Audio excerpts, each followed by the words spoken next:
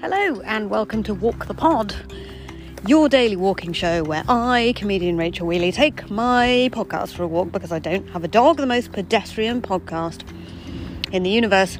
Your opportunity to spend 10 minutes paying attention to what's directly in front of you, and a mindfulness show essentially about peripatetic philosophy and being awesome. Welcome along to Walk the Pod.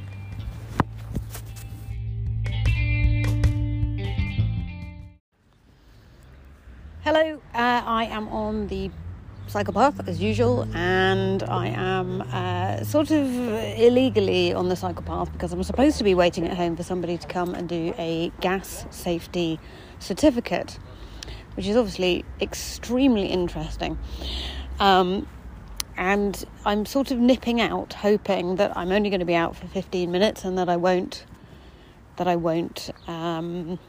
cause them too much trouble if they arrive in the next 15 minutes, but I'm sort of hoping that they won't. And maybe they'll arrive later. It's more likely that they're going to arrive later now. It is, after all, lunchtime. How the devil are you? A lot of grey cloud in the sky today. Lots and lots of grey cloud. I would say that it's going to rain later. And lots of people walking and cycling around. Somebody in a pink hoodie cycling towards me with a big black W on the breast pocket. Somebody walking away from me with a green tote bag with white flowers on it, and another tote bag and a handbag. That is a lot of baggage that person is carrying. And that's not even including the emotional baggage, you know. People might be carrying emotional baggage and physical baggage. That's what you always have to remember. My dad's been on with some very interesting stuff about relative emotional behavioural therapy, which is a philosophical cognitive behavioural therapy. Amazing. Which is about basically how quite a lot of the stuff that we find difficult because of the way we're thinking about it rather than actually how it is. And reading about it on Wikipedia, I was fairly convinced that this is actually the sort of therapy that I'm in.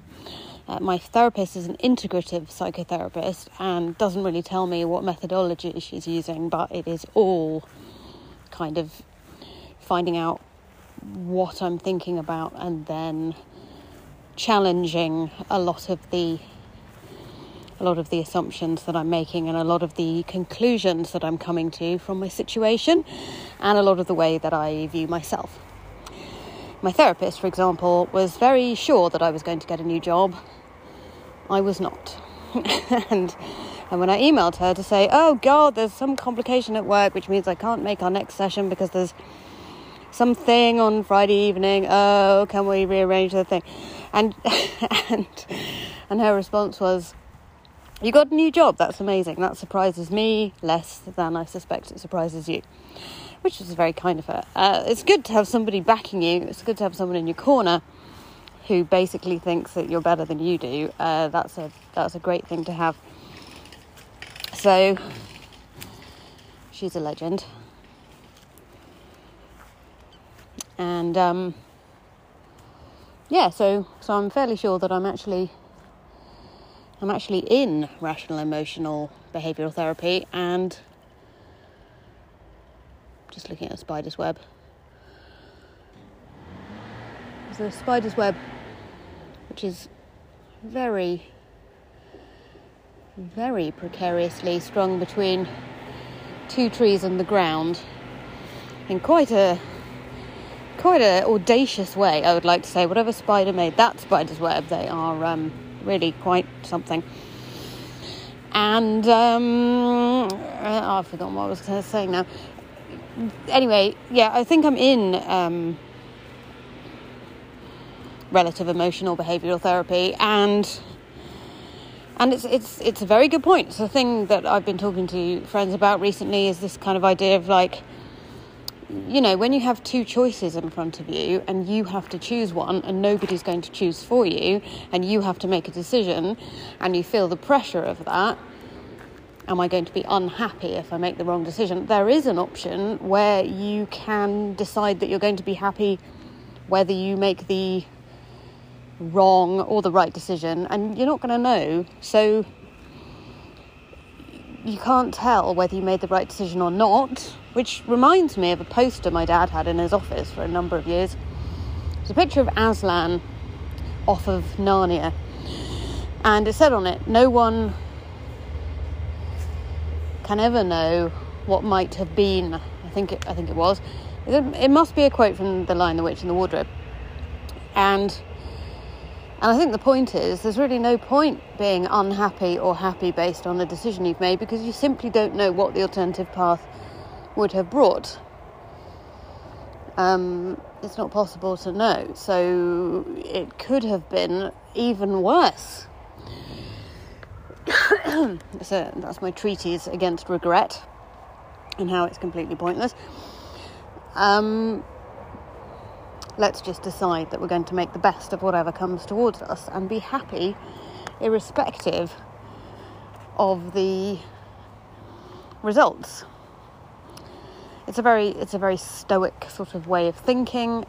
Shakespeare wrote in Hamlet that there is no good or bad, thinking makes it so, or something like that. So essentially what I'm saying is, we construct our happiness or our sadness for ourselves with our own skulls, and that's pretty ludicrous. So I would just say, let's try, if we can, to construct happiness as we experience the world. Let's try. And one of the best ways to do that, I think, is to enjoy what's directly in front of us. Because if we can enjoy this breeze, enjoy the greenness of the leaves on the trees around us, and enjoy even the fact that we're the only one that has noticed that there is a terracotta plaque on the side of this building of a bowl of petunias. And if we can enjoy other people's gardening efforts in their front gardens, and if we can enjoy the unique weather situation that exists around us as we walk around, then, well, that's something, isn't it? That is something. And overthinking great swathes of our lives, trying to sort of work out what's going on and so on, kind of pointless. So that's what I've been thinking about this morning, amidst a load of really quite cool stuff I've been doing at work around a conference that happened called the Blue Light Conference, about sort of mental health for frontline emergency service workers, which is quite fascinating. And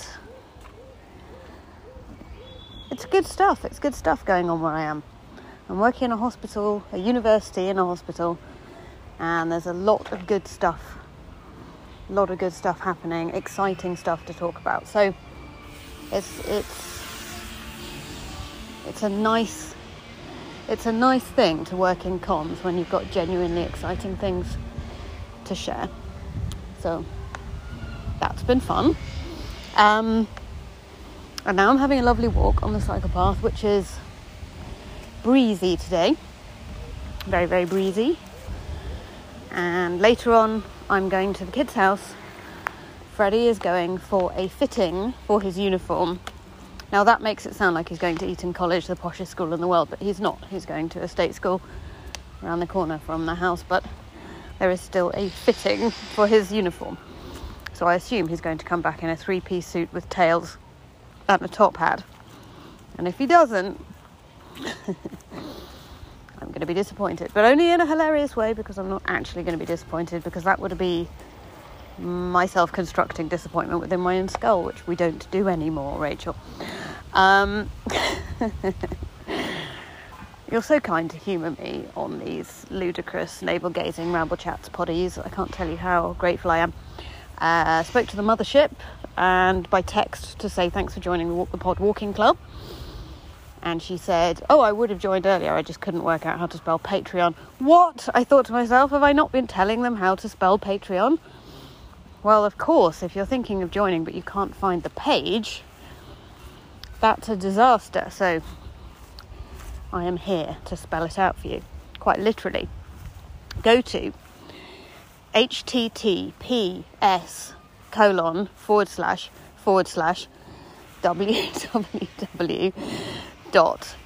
Now, this is the word Patreon. It is spelled patreon.com/Rachel Wheely is funny.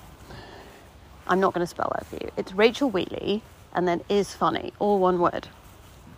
Rachel Wheely is not as funny in the podcast as I am the rest of my life, but it would be exhausting if I had to do gags every 2 minutes, wouldn't it? I mean, nobody's got the patience for that. So anyway, go to patreon.com/Rachel Wheely is funny, join the Walk the Pod Walking Club, and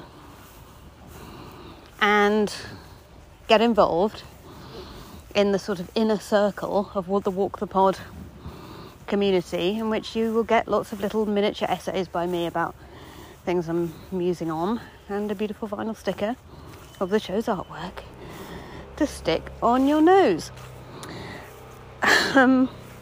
Okay, this is the end of this particular episode of Series 16 Walk the Pod.